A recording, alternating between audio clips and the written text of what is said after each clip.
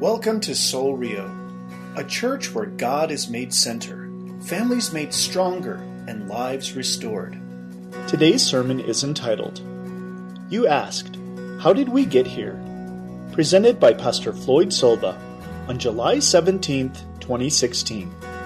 Isn't that cool just to watch our kids worship and be excited about Jesus? Isn't it cool?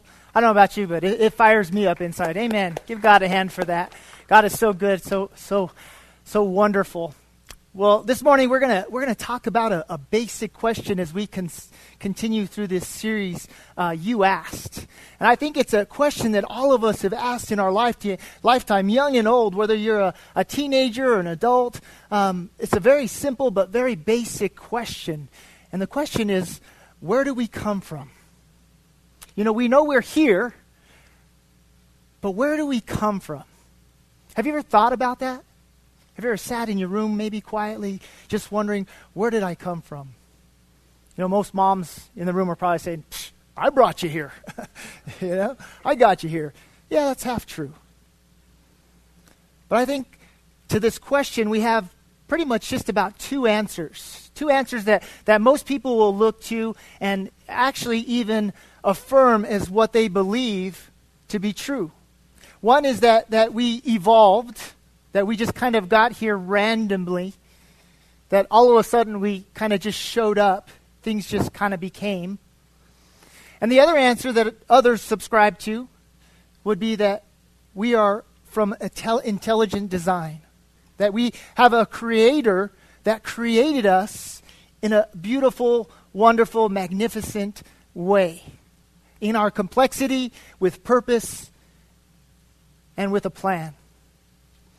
But whatever you subscribe to, whatever you think this morning, however you think you got here this morning, I want to kind of take us down a path this morning to discover some truths of what the Scripture says of how we got here, how we became. So if you would, grab your Bibles, and I want you to mark in Genesis chapter 1, and then also we're going to look in the New Testament in Acts chapter 17. And I believe that God's Word, the Bible, the Scriptures, will give us some answers this morning, some things to think about, and even some more questions that you and I could ask about how did we get here. See, the world around us says that we are a product of random chance. And see, that really doesn't make any sense to me. That really doesn't compute in my mind. And I'm not a super intelligent guy, but to think that I just showed up one day without any thought, any process, and then when I think about how my body is and how intricately designed it is, it's just not an answer that I can swallow very easily. But as I read God's Word and as I look to the designer, to the creator, to creation, as I read those things and I discover that there was someone that created us, as I look at the complexity of the world around me and the intricacy of the things that have been designed and created for you and I, and the great purpose that each and everything has in this world, in this life.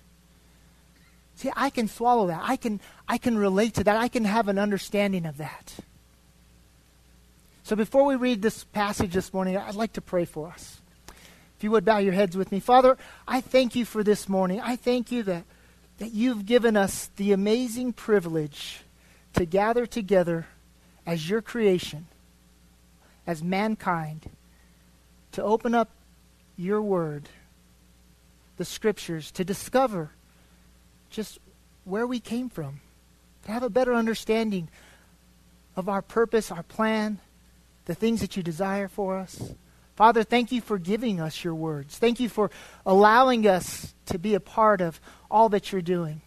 Lord, my prayer this morning is that as we listen to you, as we open our hearts and our minds this morning, Father, that you would teach us, that you would change us, and that you would just draw us deeper in this relationship that I truly believe you have for us.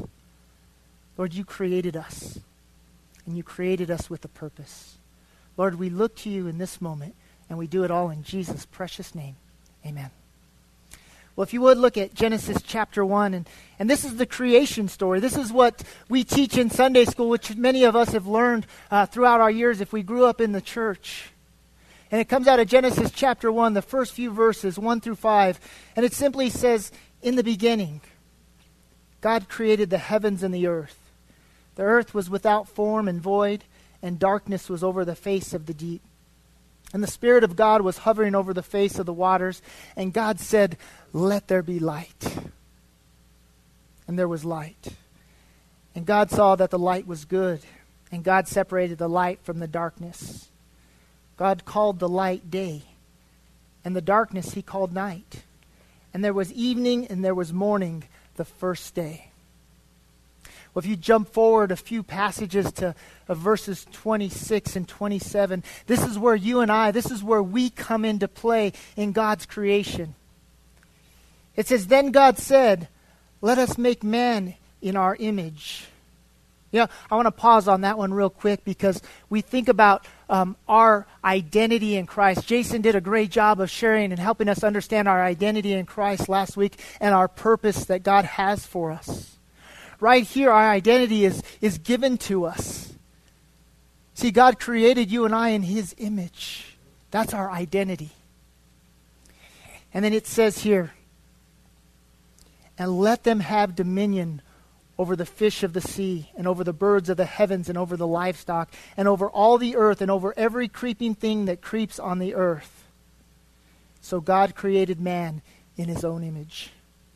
In the image of God, he created him. Male and female alike.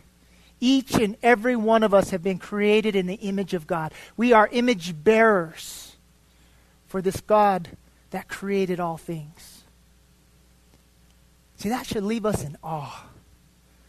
That should pull us back a couple of steps and say, we should be saying, wow, God, you created me to be like you? See, we are the products of this divine intelligence. And because of that, we need to know more about who he is. We need to move towards understanding who this God is, who this creator is. And I think that's one of the big mistakes that as humans, in our humanity, that we make. Even those that say, yes, I believe that God created all things, we just kind of take it for that because we grew up in Sunday school and mom said this and mom said that and she taught me that.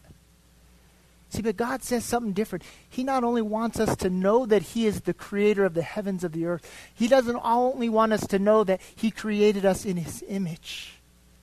He wants us to know him personally. He wants us to know him intimately. So as we look at Acts chapter 17, if you'd flip your Bibles over there, here we have Paul. And he's speaking to these individuals, very specific. And it's interesting because as you listen to very small sermons, as you listen to his message of the gospel, as he shares the gospel, he does it in a very specific way. He's usually speaking to Jewish people that already believe in God. They already say there is a God that created. They follow the Old Testament writings and they believe and they trust in that. See, Paul is sharing with those people about Jesus Christ, that Jesus is the Christ, the anointed one, the Messiah that has come to save all of mankind from their iniquities, from their sin. But right here in this passage, we see something different. We see a very different type of sermon. And I think for you and I, it's a great reminder, even as believers, even if we do not believe that God created, this is a passage that will help us see clearly that there is a God. And this God did create mankind. And this God is someone who wants to be known. So let's read it together.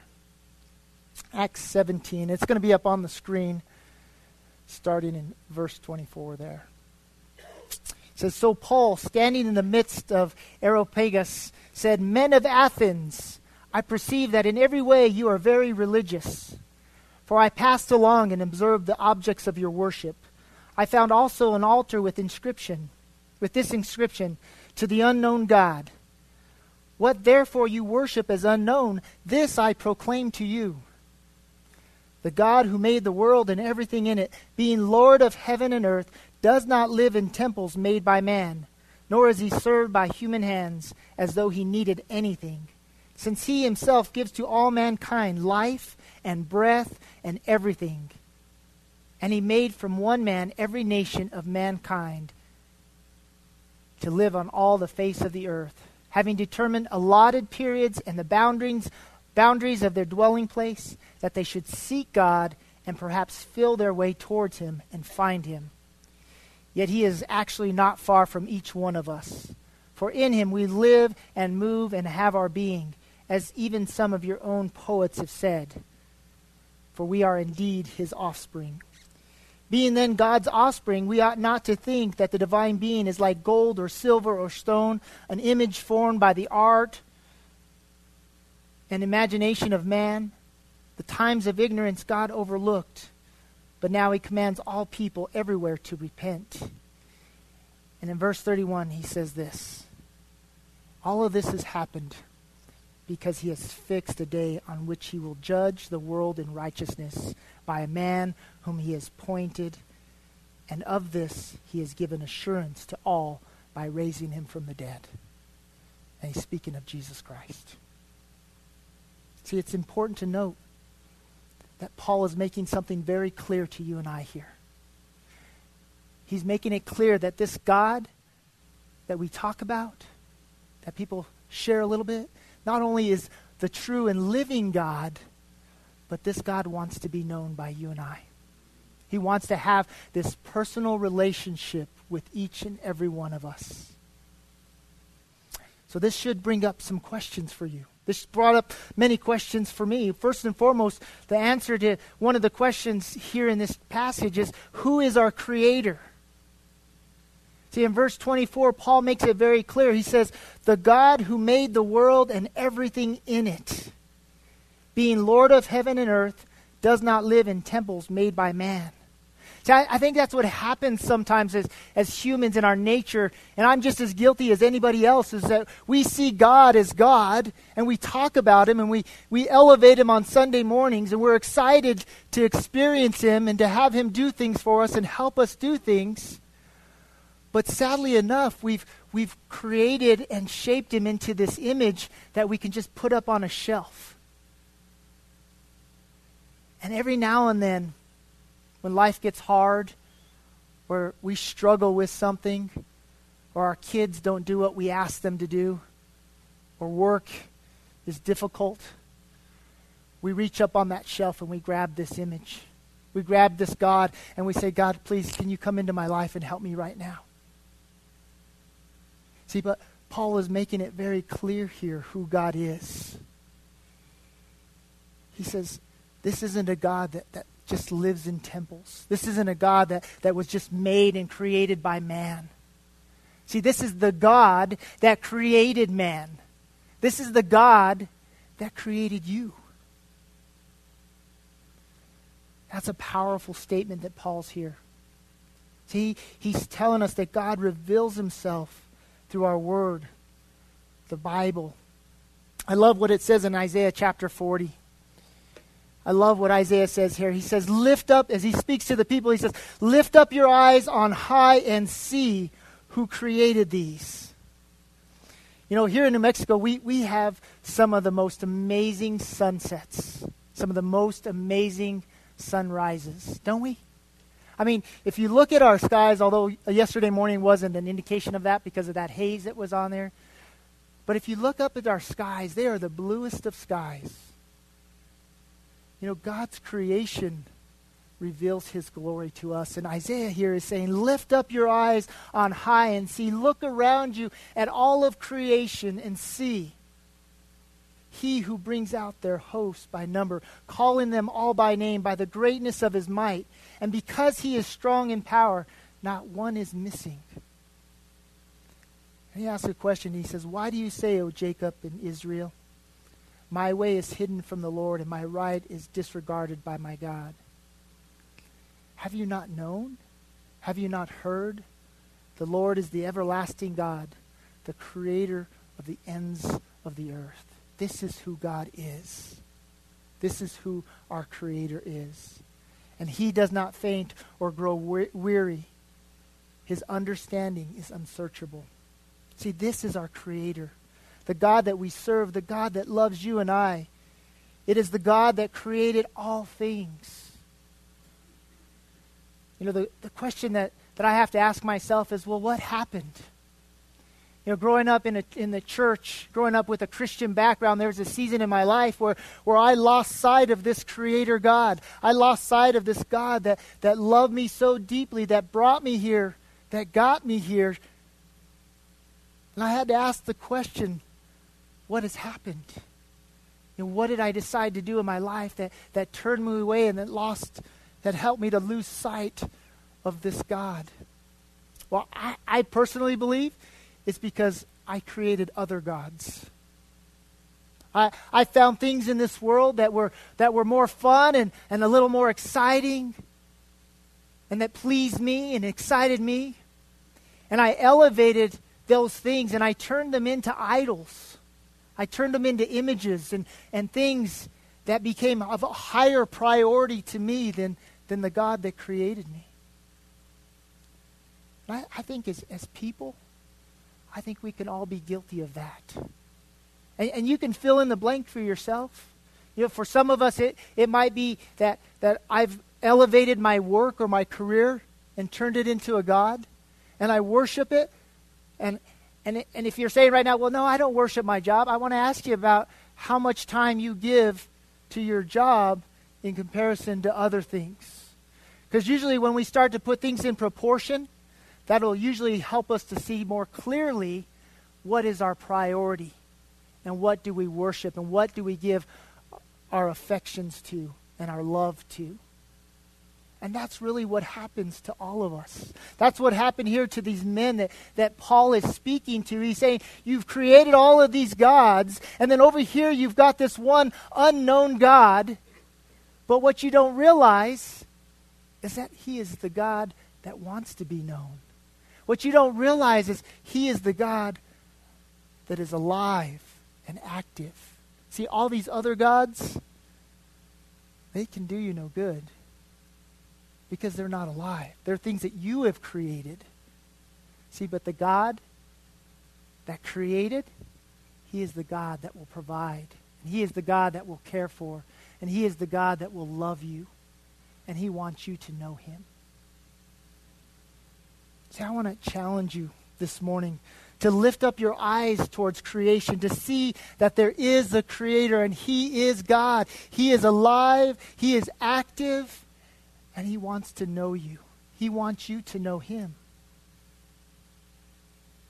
He is the one that calls each and every one of us by name.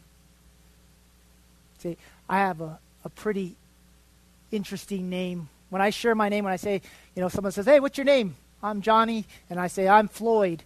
They usually, excuse me, Lori? Excuse me, what? I have a very unique name, and it really doesn't fit maybe what I look like, so maybe that's why it's confusing. But the beautiful thing about my name and the beautiful thing about your name is that our God knows you by it. Have you ever thought about that? That God calls you by name. I'm horrible with remembering names, but God isn't. God calls you by name. This is the God that created you. Well, the next question that we have here is, what is he like? If we understand that we have a creator and this God that we hear about and talk about, well, what is he like? Well, verse 25 says this.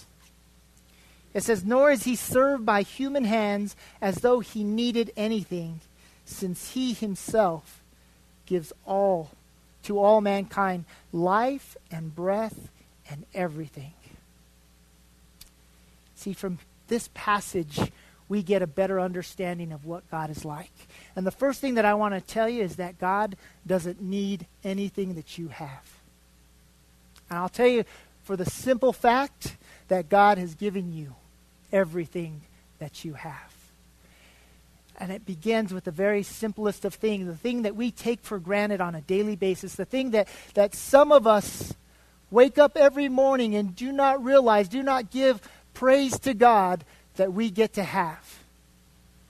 And it's simply breath. We get a new day. We get life. It says it right here. He said, He himself gives to all mankind life and breath and everything. You and I couldn't live our lives. We couldn't do our jobs if God didn't allow us to. See, God has given us everything, but He doesn't need anything from us. He doesn't want our money. He doesn't want our cars. He doesn't want our homes. What I believe God wants from us is our affections. See, God created us to be in relationship with Him. If you go back to the Genesis story, He did all of these things. He spoke all of these things into life. And at the end of it, it tells us that He was pleased. It tells us that He rested because He looked upon His creation. And I got to imagine God had a big smile. I've got to imagine when God looks at you right now, wherever you sit, whoever you think you are right now, whatever you struggle with, I want you to know that God looks at you and He smiles. And He doesn't smile because you're the best at something. He doesn't smile because you can talk the best or because you can walk the best or because you have a whole lot of hair and it's combed really pretty. I'm thankful for that part. But He looks at us and He smiles because He created us. You think about that? It's because He created us. We are His creation. See, God is a God of love. Isaiah chapter 40, if you get a chance this week, I want to challenge you just to read it, because this passage in Isaiah, this chapter, reveals God's greatness. And there's some things that I want to share with you in God's greatness and what He is like. God is powerful. We have to see and note that God is powerful. See, we don't just serve this meek little God. We serve the powerful Creator God. And we have to see Him for who He is. Again, the Genesis story tells us that He simply spoke, and it was, and it is. See, God doesn't have to lift a finger. He just simply needs to speak, and it becomes. The other thing, and we sang this song, and I love this song. I hope that you were encouraged by the song, What Do I Know About Holy? Because what do we know of holy?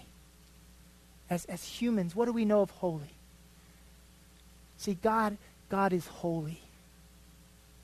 And you and I, we're just discovering what that holiness is. We're just discovering what it means to be in the presence of this holy God, this Creator. See, God is holy. Isaiah 43:15 says, and this is God's words, I am the Lord, your Holy One, the Creator of Israel, your King.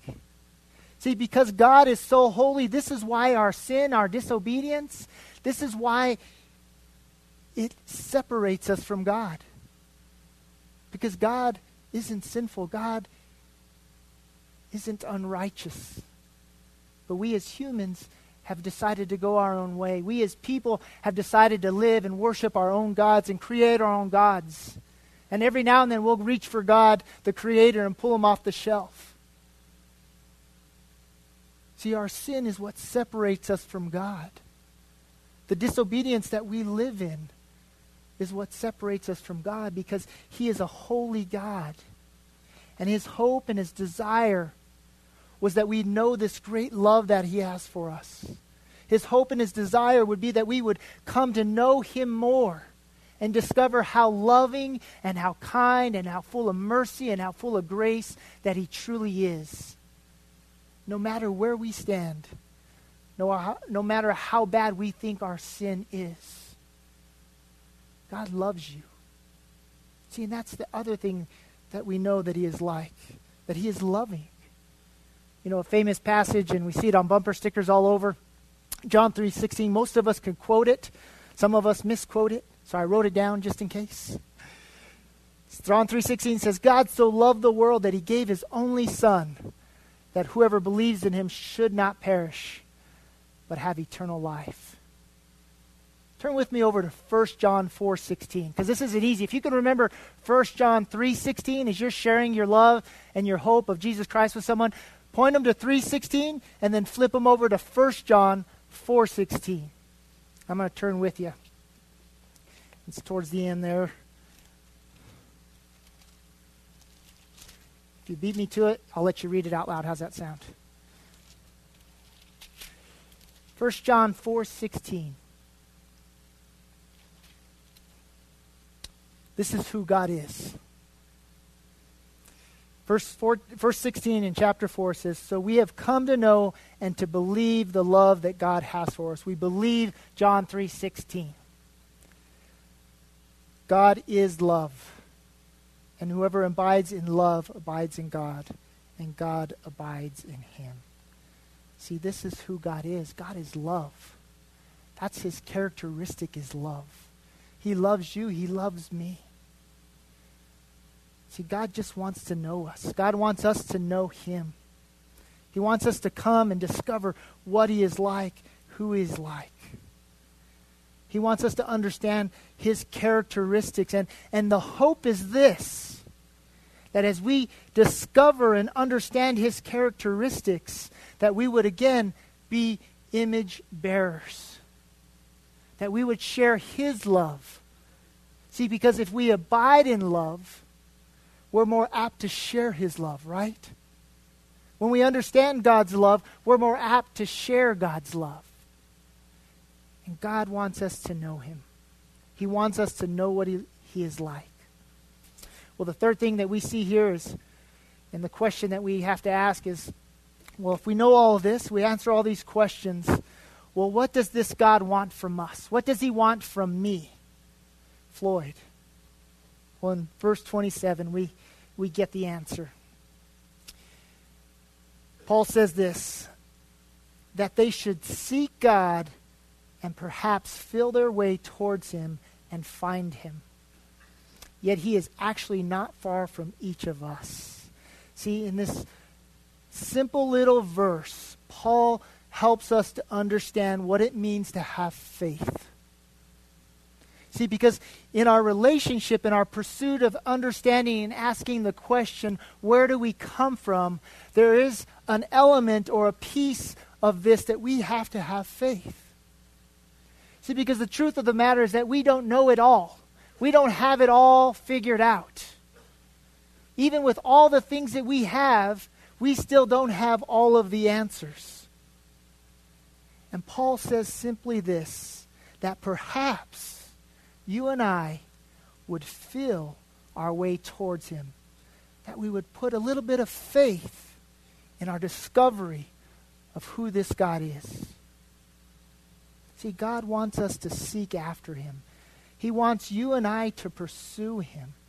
And it's because he wants to have an intimate, personal relationship with each and every one of us. And that takes faith. That takes trust. See, I wish I could tell you that I had all the answers. I wish I could tell you that anything that you could ask is there to be answered, just waiting for you to ask. But the truth of the matter, it's not. See, there are things that we may never understand. There are things that we may go through in this lifetime that we may never know why or the answer to until we get to heaven. But our responsibility right now, what God desires for you and I, is to just seek after him, to understand him, to get to know him. So that we can never say that we have on our bookshelf this idol of this unknown God. That we can go out into the world and proclaim and say, we know this God that created you. We know this God that created me. And because I know him intimately, because I understand his love, and because I understand his hope, and because I understand his purpose for my life, I want to share that with you. I want to share that with the world. Because if I tell you today, we believe, we will make a difference in this world. And I tell you, today is a day like no other. I mean, you watched the news this last week, right? And if you didn't, there's tragedy all over the world. We live in a hopeless world. We live in a world that has created their own gods, that have moved to worshiping these false and unknown gods. And for whatever reason, they have decided to take the one true living God, the creator of the heavens and the earth, out of play. Not realizing that he is the only one that is alive and that is active and that will make the difference. Let's make together today, church, today you and I, let's make the commitment. Let's make the promise, the best we can, to make sure that our God is a known God. That not only do we know him, that we understand his love, that we move towards his love for us, but that we share his love with others. See, Jesus said it himself. He quotes the Old Testament book, the book of Deuteronomy, chapter 6, verse 5. He simply says this. He says, love the Lord your God with all of your heart, with all of your soul, and with all of your might. See, that's my responsibility. That's what God wants from me, and that's what God wants from you. And then he says the second greatest commandment in Matthew, he says, love your neighbor as yourself. See, if we want to begin to love our neighbor, if we want to love our wives, our kids, our spouses, whoever, we have to first love our God. Because as we do that, we become image bearers. We become a reflection of who this God is. And we're able to love because we ourselves abide in his love. You know, I know that you guys love me. There's no question. But I'll tell you this, and I'll say it from someone that has a son. I love my son more than I love you guys. I do. And I want you to think about it this way. If you and my son were hanging off the edge of a cliff, and I could only save one of you, if you could only save me or your son, who would you save? Well, I would save my son. I love you, but I'm sorry, I would save my son. So the Bible teaches us, listen to this, that God so loved the world that he gave up his only son. He sacrificed his only son for you, for me. See, he did something that none of us would ever think of doing. He gave up his son for you, for me. And all so we can know him, all so that we can be in his love and understand who he is. He is the one who created us. He is the one who brought us here. If you would, bow your heads and close your eyes with me.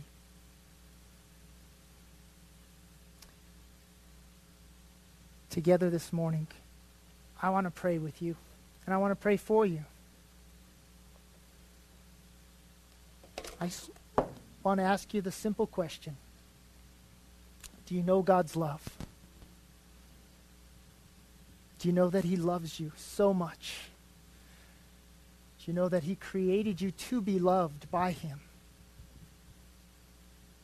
This morning, with your heads bowed and your eyes closed, I just want you to take a moment.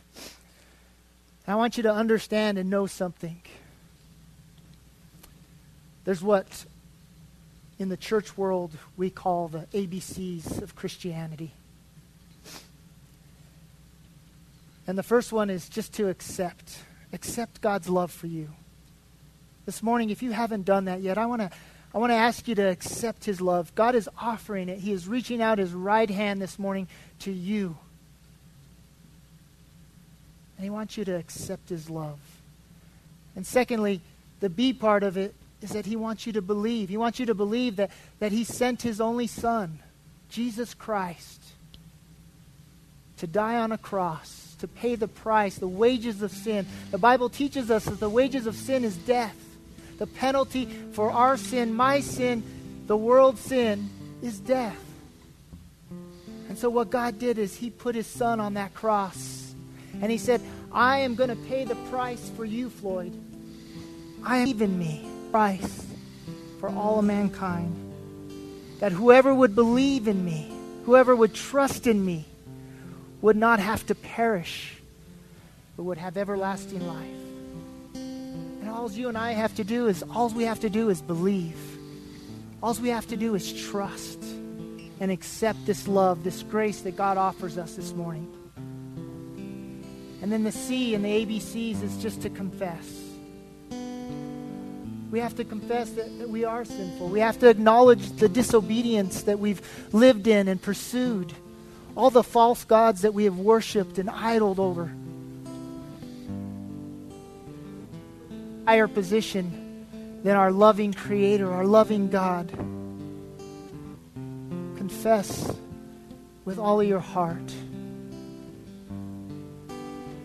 Confess your sin. God already knows it. You're not fooling him in any ways. He knows. He just wants you to acknowledge it. Father, I thank you this morning that you love us. I thank you this morning that you've offered us your grace. You've offered us your mercy. And that you have given us your Son, Jesus Christ. So that we can know you, Father. So that we can come into this relationship and live with you and walk with you and talk with you. Seek you more and have a better understanding of the things that you desire for us. Father, I pray for every heart in here. I pray for every soul in here, Father, that they would just walk with you and live for you and seek you with all of their heart, all of their mind, all of their soul, with all of that they have, Father. Lord, thank you for your word. Thank you for your encouragement. We love you and we praise you, and we do it all in Jesus' name. Amen. Thank you for listening, and we pray you were blessed by today's message. You are invited to worship with us Sunday mornings at 10 a.m.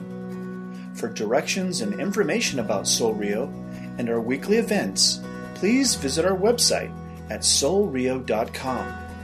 You may also contact us by phone at area code 505-792-8737 or email us at info@soulrio.com. At Soul Rio, we're a community of followers of Jesus Christ, committed to live by faith, to be known by love, and to be a voice of hope to our community. We invite you to go with us on this journey.